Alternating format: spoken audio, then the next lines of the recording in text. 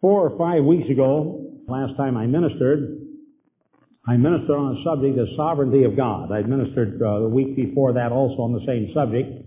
I'd like to continue on that theme. Without understanding the sovereignty of God clearly, the Bible becomes a babble of confusion to us. We read something, even a promise like we get from the Bible. Many people are very strong on the promises of God, which I also am. But I don't want to just be strong on the promises of God. I want to see the promises of God fulfilled in my life. So when God says, this is what I want to do in your life, then I want to see that done in my life. I want to see it fulfilled.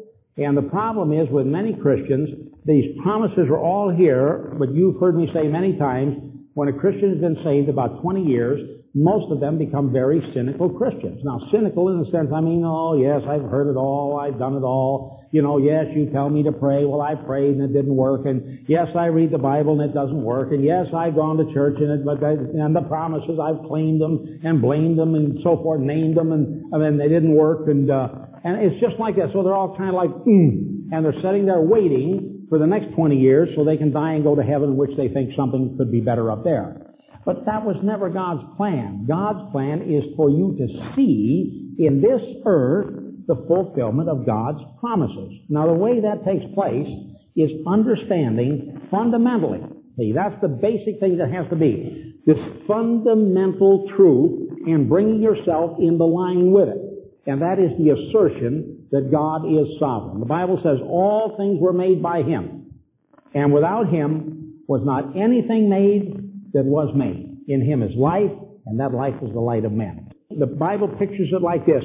In the beginning, God. Now, that's the first statement in the Bible. In the beginning, God. Now, the reason it says that is because there was nothing else. There were no angels. There were no cherubim. There were no seraphim. There were no planets. There was no sun, moon, and stars. There was simply nothing. It's God existed and filled the entire void, whatever it was. Then God determined to bring forth a plan. And that plan would ultimately include you and I, would include man, woman, all the things that we see today, but not as we see it today. See, that has been an aberration, a distortion of what God is aiming at, and all of God's doing to bring man into being, and then ultimately to bring Christ down to this earth, and then to bring man to this ultimate destination of His, is to create a family. Not just God the Father, God the Son, and God the Holy Ghost, but to create a family in a proper relationship that will exist throughout all eternity, wherein God would be able to pour all of the blessings, all of the love, all of the good things that He desires to be fulfilled in His creation, to bring that man into relationship with Himself so that he, being just a little lower than God, still sustained by God, but right up there with God, would be able to participate in those blessings throughout all eternity. But now, what we're here on this earth as pilgrims and as sojourners and as tenants, the Bible makes that very clear. We are in this learning relationship with God to bring ourselves into this sovereign relationship where God is sovereign and we are His subjects. We are His servants. We are His children. We are obedient to Him. We are carrying out His will on this earth with delight in our hearts because we recognize who and what God is. Now, in the beginning, this is exactly the condition of the earth. God created man in His image and after His likeness so that man was able to think like God thinks. Man was able to feel like God feels. Man was able to act like God acts, not on the same level of an infinite scale, but still to be a creative individual, creative person, and to carry out God's perfect will on this earth. He had a set of values that was exactly like God's set of values. So what God valued, man valued. What God did not count important, man did not count important. Now, as long as the world was like that, and that was God's original plan, and had the world continue that way. Let's say Adam had not sinned, and his offspring had not sinned, but they had constantly walked in God's ways as they had every opportunity to do, because their sin was not pulling on them. If they had continued, then here is what the condition of the world would be. There would be no overpopulation. People would have multiplied and would have filled the earth according to God's divine plan because He asserts the truth. I open the womb, I close the womb. But what has happened in this world today is we see overpopulation in some areas, like China is terribly overpopulated. Places like Africa, certain parts of it are terribly overpopulated. Some other parts of it are underpopulated. There would be no famine as we know it today, where whole weather conditions would change in a dramatic way for year after year, and then food would not grow, and the next thing, thousands upon thousands, sometimes even millions of people have perished under long-term famines. There would be nothing like that in this world today. There would be no sickness as we know it. There would have been no death. Adam's children would not have died. He would not have died.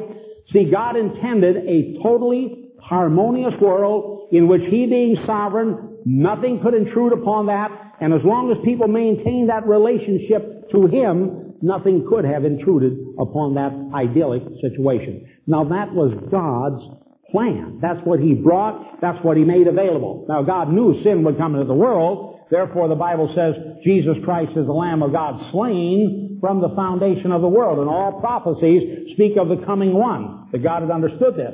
But I'm saying He created a set of free moral agents who had the full power to follow after God, allow Him to be sovereign in their lives, follow His commandments, walk in His ways, listen to His teachings, and do His will upon this earth, and then that earth would have never been distorted like we see the world today, filled with poverty, filled with sickness, filled with crime. All of these are distortions from God's original plan. Now, it's an interesting thing that the Bible names the first man Adam, means from the earth, or red earth, means from the earth. But it calls Jesus the second man Adam. Now what Adam threw away because he rejected the sovereignty of God and allowed all of these distortions to come into the world, and by the way, all men, from the beginning of time since that sin until now, and as long as this earth continues as it presently is, the Bible says all men have sinned and come short of the glory of God. Now what is sinning? Sinning is simply rejecting the sovereignty of God and placing my own will, my own desires, my own set of values above God's set of values, and saying, I do not care what God says, this is what is right for me, and this is what I'm going to do. In other words, I become sovereign of my own life, and I reject the sovereignty of God. Whereas on the other hand, God asserts very strongly that He has sovereignty or rule over every aspect of our lives. That is our body. He makes it very clear. Glorify God in your body and your spirit, which are what? God's. See, my body, now notice this, not just in some ephemeral way. God is saying, I made your body. Psalm 137, Psalm 139. I made your body, even the parts that your mother and your father participated in, the eating and so forth, the coming together. I made you. I brought you forth. Here you are. You are here for my purposes. Now, the only man since Adam that understood that and carried it out fully was the Lord Jesus Christ Himself. And what it says of the Lord Jesus Christ, the second man, Adam, says, Lo, I come, in the volume of the book it is written of me, to do thy will, O God. Now, see, he fully understood the sovereign place of God. We say, well, isn't Jesus equal to God the Father? Not from what I can see scripturally. Now, see, this has to be fully understood. Jesus is fully God. Jesus was never created. Jesus has always existed. He is the eternal, only begotten Son of God, but He too is under authority to God the Father. They are not equal in that sense. Jesus is here to carry out the will of the Father. Jesus in heaven is carrying out the will of the Father. And the Bible says He must rule. Jesus now must rule till all of His enemies are put under His feet. In other words, all things contrary to God's purpose are put under the feet of Jesus and done away with. Then the Bible says, then cometh the end, when Jesus Himself will surrender the kingdom to God the Father, that God the Father, may be all in all. In other words, God ever supreme, ever sovereign, ever the ruler, even the Son, the Holy Spirit, submit themselves completely and totally to Him. Now, it's always been that way. See, that's why in the New Testament it says, Lo, I come to do thy will, O God. When Jesus was facing the cross, He said, Father, if it be possible, let this cup pass from me. Nevertheless, not my will, but thy will be done. See, He fully understood His place in the scheme of things. Now, when we do not understand that sovereignty of God, that concept of the sovereignty of God, we come under this Adamic curse. In some measure, it is working in our lives to the extent that we do not understand the sovereign position that God takes. Our set of values, our set of morals, everything that we do that has relationship to God must flow from Him and be submitted to Him and under His sovereign reign and rule. Now, that was the way I say it was in the beginning. Then in comes this intruder who already had rejected the sovereignty of God. This is Satan. He's rejected the sovereignty of God. Now he comes in. He's already fallen from his place because you cannot resist the sovereignty of God without bringing destruction upon yourself. He had a period of time in which to repent. Satan did not repent, and the result is God cast him out of heaven. He tumbled down to the earth, and now we see him entering the Garden of Eden. Now, this Garden of Eden was an idyllic place. In it was no harm, no danger, and Satan could do no harm. He could not come in this Garden of Eden. He could not destroy the crops. He could not destroy the animals. He could not cause death. He could not cause pain. He could do not one thing as long as Adam, together with his wife Eve, remained knitted together, covenanted together under the sovereign hand of God. Now, as long as they did that and walked that way, Satan could come in and he could throw out a thing, but he could not do anything to them. They were obedient to God, and therefore the hedge of God or the protection of God was completely around them, and Satan could do nothing to them at all. He could not harm them in any matter. Now he speaks to Eve, and he said, Eve, did not God say that you could partake of the trees of the garden, all of them? No. He said there's a tree in the midst of the garden, a tree of knowledge of good and evil. We may not partake of it, nor touch it, for in the day that we do, we will die. Now notice Satan's attack on God's sovereignty. The attack will always be on God's sovereignty. Everything will be to get you to not do the will of God, to assert your will over God's will. Well, I know what this says, but here's what I've always wanted. Well, I know, but I believe that I have a right to. And we are asserting our will over God's will. So Satan comes, the one who has already asserted his will over God's will and has fallen therefore into disfavor and destruction. He's passed out of that place of favor with God and can never get back there again because of the crimes that he committed. Now he goes to Eve and said, you shall not surely die. Now notice, first of all, it says, not only is God not sovereign, this will come later, but God is also a liar. He told you will die. Well, I wish to say something to you. You will not die. In other words, you can get away with this. See, you just go right ahead and sin, and you can get away with this. You do not have to do what God tells you to do, and furthermore, He will not bring death upon you or allow it to come. He's just not telling the truth at all. You will not surely die. But God knows that in the day that you partake of that fruit, your eyes will be open. And now here's the thing that He threw out, and this is the hook that has produced all of these distortions that we know in the world today. God knows that in the day you eat of that fruit, your eyes will be open. You will be like God, knowing good and evil. See, now, if you know both good and evil, in that sense, theoretically, you should be able to write your own laws. Well, I know what's good for me, and I know what's bad for me, and I know what's right for me, and I know what's wrong for me. So, He said, partake of that tree. Go ahead. You won't die. You'll be like God. And she said, well, the tree looks good, and so forth. She partook of it. Her eyes rose. She went to her husband, gave to him. Now, the Bible says about Eve, says she was deceived. But Adam was not deceived. He fully understood, not the full nature, the extent of all that he would be doing, but he knew it was wrong. He knew the full extent of it. He knew that he was literally rejecting God's sovereignty, that he was taking on an authority that was not his by right. And the Bible said, yet he partook of the tree, and then the eyes of them both were open. The Bible says they knew they were naked, and they ran and hid themselves, and then they heard the voice of the Lord God walking in the garden and were filled for the first time with F-E-A-R, fear, and the process of death had already begun to work in them. Now, if we can understand the rejection of the sovereignty of God is two things. Number one, it produces all sin. At the root of it is the rejection of the sovereignty of God. I know what is right, but here's what is right for me. Or I know what God's Word says, but I know my reason tells me, and therefore for me this is the best thing. And so we reject God's right to extend Himself over and say, this is correct, this is the way to walk, follow my path, follow my way. We reject that, and we go and do our own thing. Now, sin, at the very root of it, is always that one thing. It's the rejection of the sovereignty of God and the substitution of our own set of ideas about what is right and what is wrong. Adam came to the conclusion that for him, it was better to reject the sovereignty of God and attempt to be like God Himself, the same thing that Satan was induced to do by his own wickedness. Attempt to be like God Himself and start writing His own laws, take over this earth, and be the sovereign of it Himself. And the result was his eyes were opened suddenly, filled with fear. They ran and hid themselves, and I say death and all of its distortions entered the world. Now, if those distortions had not come, then there would be no poverty as we know it today. I'm saying there would be no overpopulation. See, the world today is still, some areas are desperately overpopulated, so it's just a matter of time until terrible famine will hit, till disease will hit, till all kinds of things. They do not understand about sanitation a proper way, and the next thing, the rampant diseases and pestilences are going through them, and they're being destroyed right and left.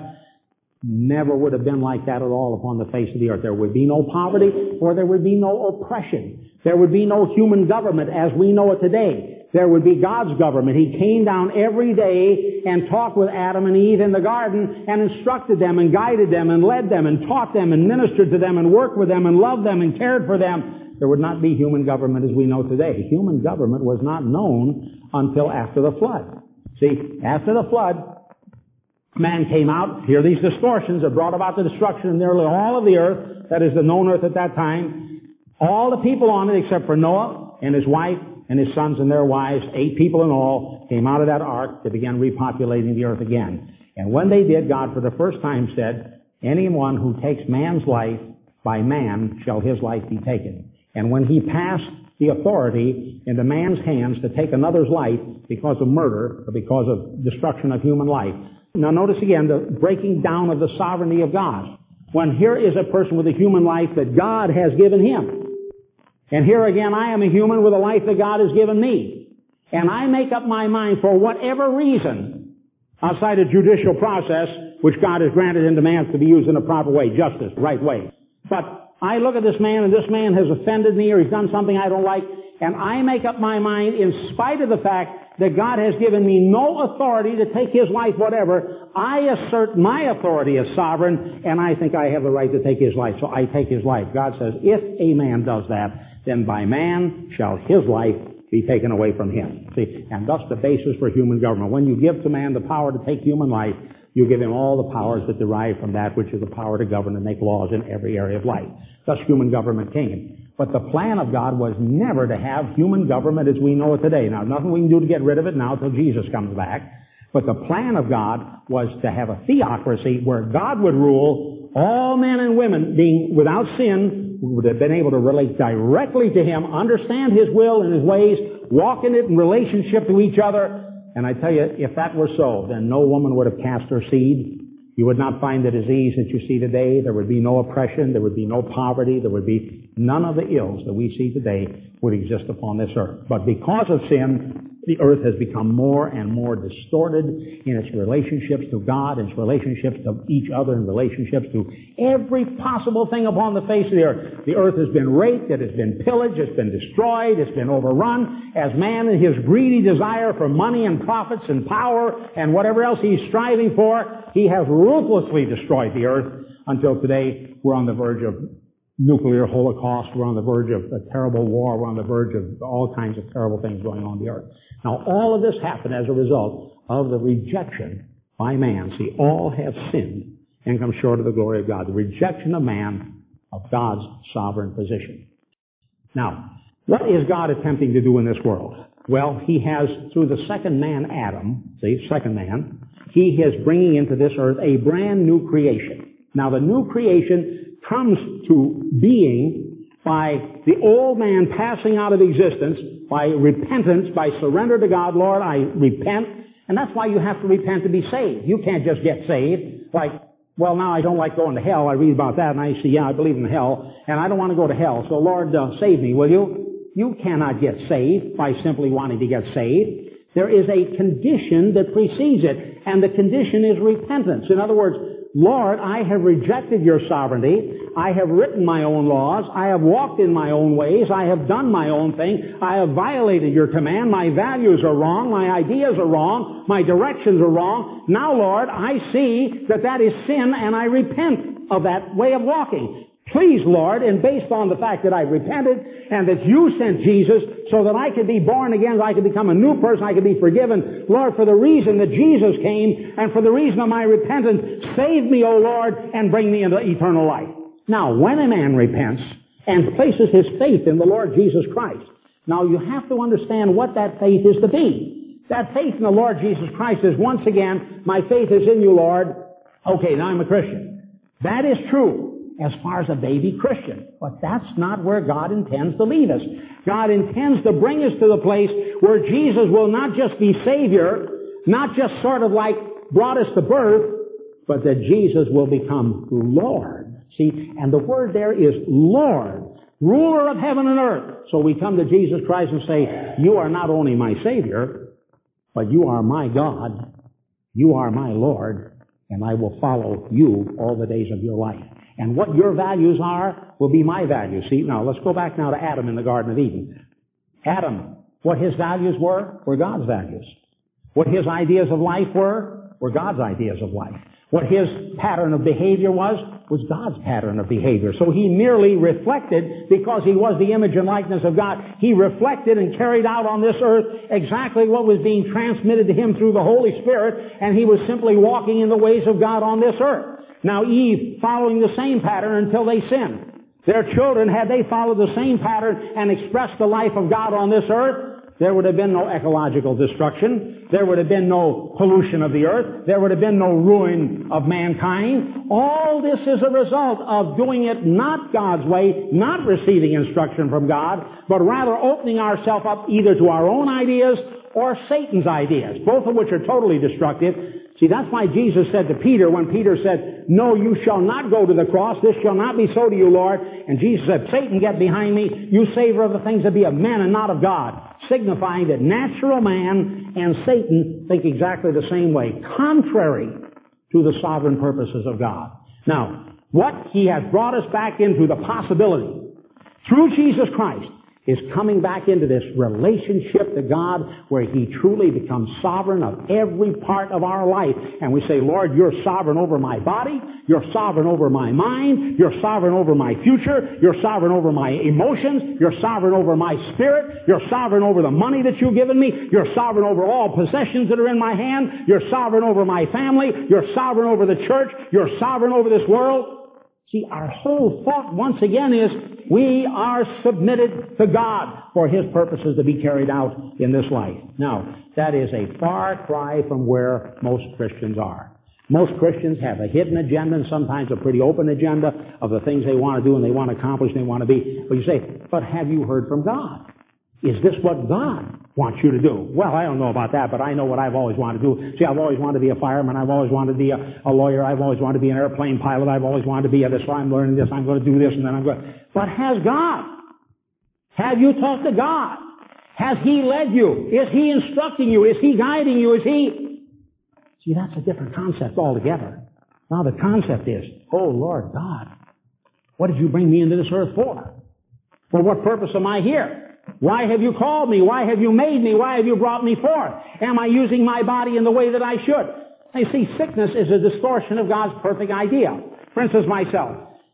When I'm doing what I should be doing, and see, I recognize in my life not a full overcoming in every area of my life. And the area of the body is a particular one with me that has been a long time battle, and I pray that God will accomplish total victory because my mind is set that he should be sovereign in it, but I've not exactly found the ways to do it yet, but I'm learning better and better how to handle myself or how to let him handle me. But God has given me a good body, born with strong health and just vigor and vitality and strength. But over the years, we don't give thought to the emotions that rack our bodies and our minds and our spirits, and we allow those things, for instance, like the spirit of hatred, can get on us, and not in us, but on us. Well, it can get in us too if we're unsaved, but on us. And next thing, we're filled with hatred toward people, or we're filled with negative self-talk, and I just tell you something. Oh man, it's going to be another rotten day. I know it is. Look at that out there. Oh boy, these things are always coming down on me. And man, I never win anything at all. And boy, I just tell you, things just go rotten for me. They've gone rotten all my life, and now the rest of them. Oh, what an old age I'm going to have. I'll tell you this. See, we get oh man, I'm all bummed out today. Well, what happened? I don't know. I just feel bummed out today. I'm really bummed out. See, now we're allowing these things to work in our minds instead of like, if there be anything, think on these things. If there be any love, if there be any truth, if there be any joy, if there be any... See, think on these things. Fill your minds with the blessing of God. Fill your mind with the promises of God. Fill your mind with the Word of God. Fill your mind with dreams and visions that God puts in your heart. But many times we're filled with the wrong kinds of dreams and visions, and we're all trying to do our thing. Here's the sovereign saying, no, this is the way, follow me. Jesus said, I am the way, the truth, and the life, follow me. And instead of that, we're saying, well, Lord, I believe in you and all that, and therefore I'm saved, but here's the way I'm going. So the next thing, we're off down this road here, and our lives are not going well. See, because we are not submitted to the sovereignty of God. Now, without that understanding, fundamental understanding, all of the promises of God are like of no effect. Now, I've talked to you often about taking care of the poor. Next week, I'm going to be dealing with the subject of investing in the kingdom of God, but from the point of view of God's sovereignty. But I want to just kind of give a little hint of what I'm speaking about here. One of the distortions of this world is this terrible poverty which has come in the world. And God looks down on that, looked down with pain from Adam's sin on. And when Adam sinned, all of these distortions had come, and here's God saying, I don't want people poor. I don't want people sick. I don't want people lost. I don't want people hurting. I don't want families breaking up. I don't want children orphaned. I don't want... See, here's the thing that is in the heart of God. These distortions, He's looking at them saying, I want this brought into a state of balance. That's why He brought His Son, that we can come into a relationship with Him and help to bring these distortions at least into a better situation. Or at least we can take a few people out of the world and demonstrate God's goodness to them and see what can take place. I look at myself, and my natural tendency is, because being self-centered type of individual without Christ in my heart, is I get out there and I work and I earn all I can earn, and the old saying, get all you can and can all you get. Now, that would be a typical mentality, the way I would think. I'm going to get out there, I'm going to use all my strength and all my ability. And the guy's saying, would you help me? Sorry, man. Every man's got to stand on his own 2 feet and all that stuff. And, man, I'm out here getting all, so I'm gathering it all in like I can, like that. Now I get it all in. It's way more than I can use. I say, please get me cans, lots of cans, because I'm going to can all I've got. Now, is there an illustration like that in the Bible? Yes, the Bible said this rich man, his fields brought forth abundantly, and he said, I know what I will do. I will build bigger barns, and I will store all the things which I have made, and then I will say, soul, take your ease, eat, drink, and be merry. You have much goods laid up for many days. And God says, thou fool, this night your soul will be required of you. Then who will those things be which you have stored up? See, Solomon had the other thing. He said, this is vanity and vexation of spirit. He said, a man labors all of his life, and he builds up a great estate. And he said, how does he know but what he will leave it to a fool when he departs this earth? Now, see, we don't have to do that. We can know what we're doing. But he didn't know. And he was tormented by this idea. I build this all up, and then I have to leave it? And how do I know I'm going to leave it? Somebody could blow the whole thing out, and nothing's going to be left of it all. What did I... And he said, what did I do all that hard work for?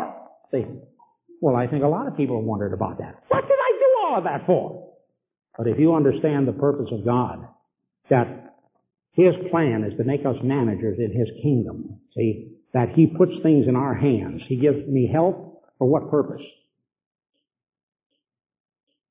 Because He sees the lost that are in this world, and He says, son, I want you to stand up and I want you to go preach the gospel in all the world, and I want you to bring as many people to my Son Jesus Christ as you possibly can. And if you do, I will pour out my Spirit upon you. I will bless you. I will walk with you. I will be with you. I will enlarge the stakes of your tent, the parameters of your tent, and so forth. I will do all these things for you if you will enter in to helping me correct these distortions. Look over here at these poor people. Will you help me relieve their pain? I don't want them pained like that. If you do, I will put money in your hands. I will bless the work of your hands. Everything you touch it will begin to prosper because you care for those poor people. Look over here at these sick people. Will you pray for them? Will you heal them? Will you go to them? Will you attempt to? See, and any man or woman who enters into that sovereign relationship with God, where they abandon their ideas about what they want in life, and say, Lord, I only want what you want in life, and I want you to reveal your will to me, and I'm going to carry out your will upon this earth. Then I want to tell you something, God will bless you abundantly in every direction. Now you see, Job, I don't know if Job was a particularly smart man. As a matter of fact, some of the things that I see some of the people do in the Bible, I think when they acted by themselves, didn't show them being too smart at all. As a matter of fact, some of them acted just kind of funny, really. But when they were moving in the Spirit of God, see, when they understood a fundamental idea and they moved in it, they were greatly blessed. Now let's take a look at Job here. I'm going to read chapter 1. I'm just going to read one verse out of it. Or, well, maybe 2 or 3, but just very few. Satan comes. Verse 1, there was a man in the land of Uz whose name was Job. And that man was blameless, upright, fearing God, and turning away from evil. In other words, totally submitted to God. He was walking in that way. Then it tells all of his blessings. Now verse 6. There was a day when the sons of God came to present themselves before the Lord, and Satan came among them.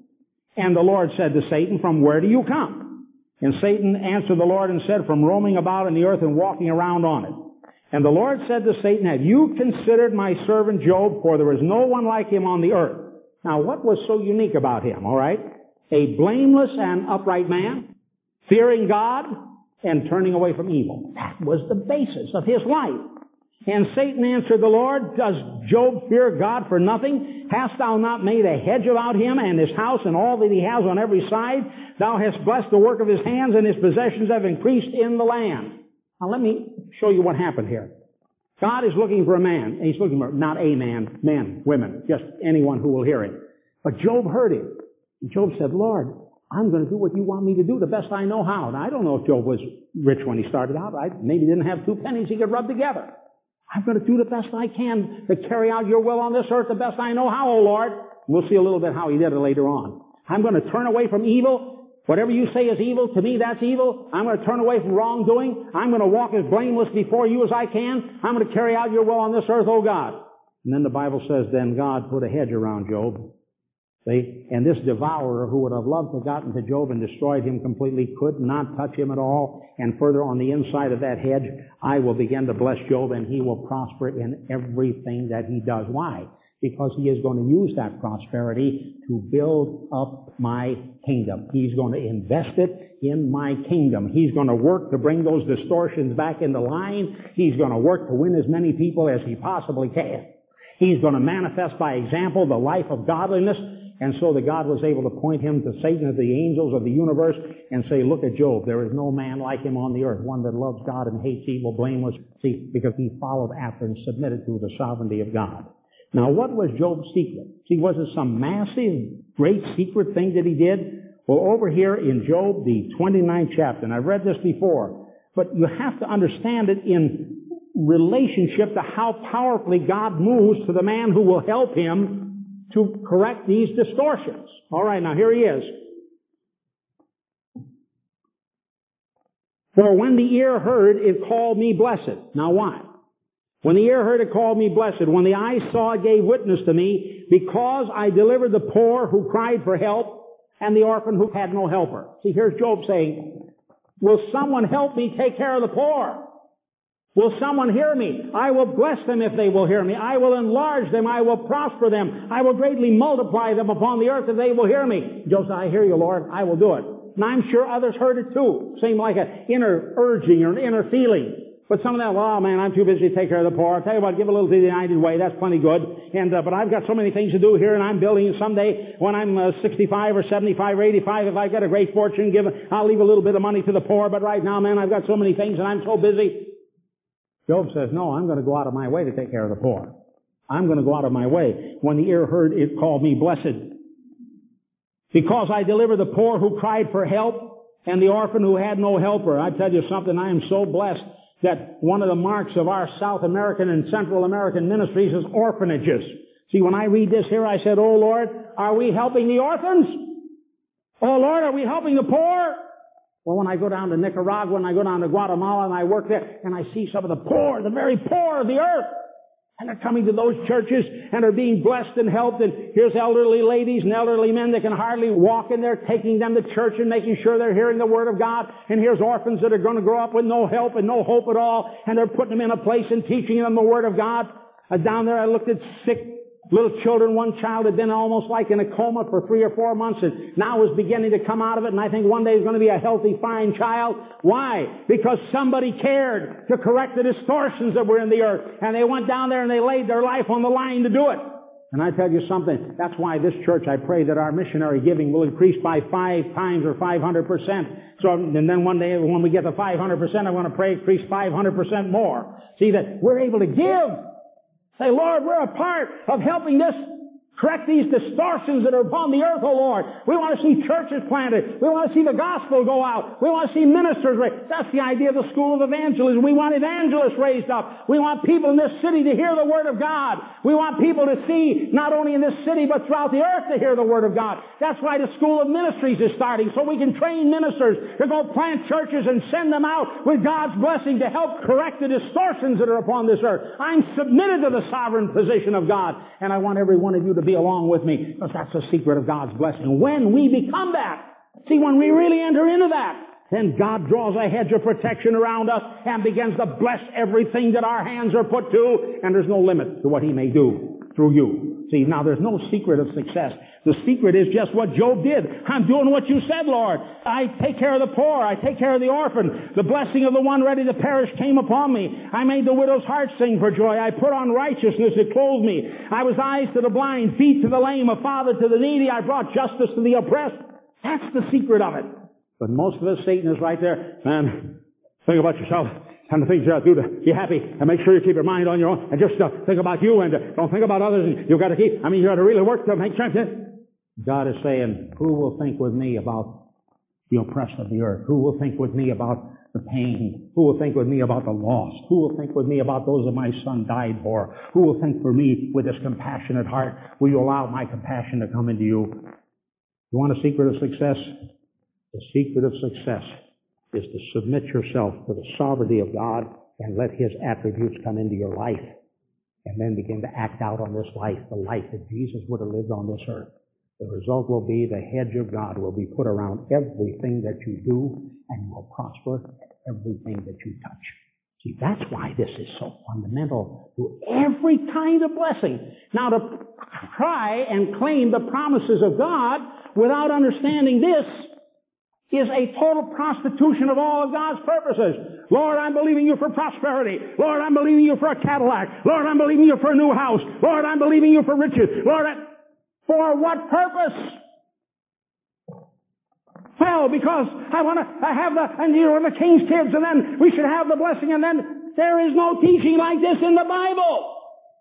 But there is a teaching that God wants to multiply you mightily in everything you do, if your heart is set to carry out His will on this earth and bless all that you can to correct these distortions that exist upon the face of the earth. And if I've had any long-term success, and I have, thank God for it, I want to tell you what it is. I've made more dumb mistakes and more stupid blunders than I suppose most men on the face of this earth have made. But you know something? I somehow fall in a mud puddle and come out smelling like a rose. And I think the reason is because my heart is set to do God's will on this earth. Lord, I want to do what you want me to do on this earth. And I tell you something, you can fall into a stink hole and you'll rise up clean. You can fall into a fiery furnace, but the smell of fire will never pass to your garments. You'll walk out clean and powerful. That's God's plan. Now next week you come and I want to talk to you about investing in God's kingdom. I want to show you how to turn loose the blessing of God in your life. Now the positive actions that you take, little actions, just like a pantograph. I don't know if you know what a pantograph is. A pantograph is a kind of arrangement of levers and so forth that you make little moves here, like a little picture, and enlarges that picture greatly over here, like this. Well, I want to tell you, God's plan is that you make little moves here, like this, in line with what He wants. And I tell you, it shakes the whole universe. See, just like Dave Sapansky had a desire, say, Jim, this sermon has helped me that you preached on purpose and vision. I'd like to write it down and make a book out of it. Well, I want to tell you, thousands of lives have been changed by that little move. See, just write that down and make a book. It wasn't much of a book. As far as, fancy covers, and it wasn't much of a book. Still isn't much of a book as far as fancy covers. But now it's reached all the way into China. It's being distributed over there. You understand that the day may come that I'll be gone from this earth. And Dave Sapansky will be gone from this earth. And you'll be gone from this earth. But that book would still be preaching the gospel of Jesus Christ throughout the earth. See, a little move, tremendous results out here. I want that blessing on your life.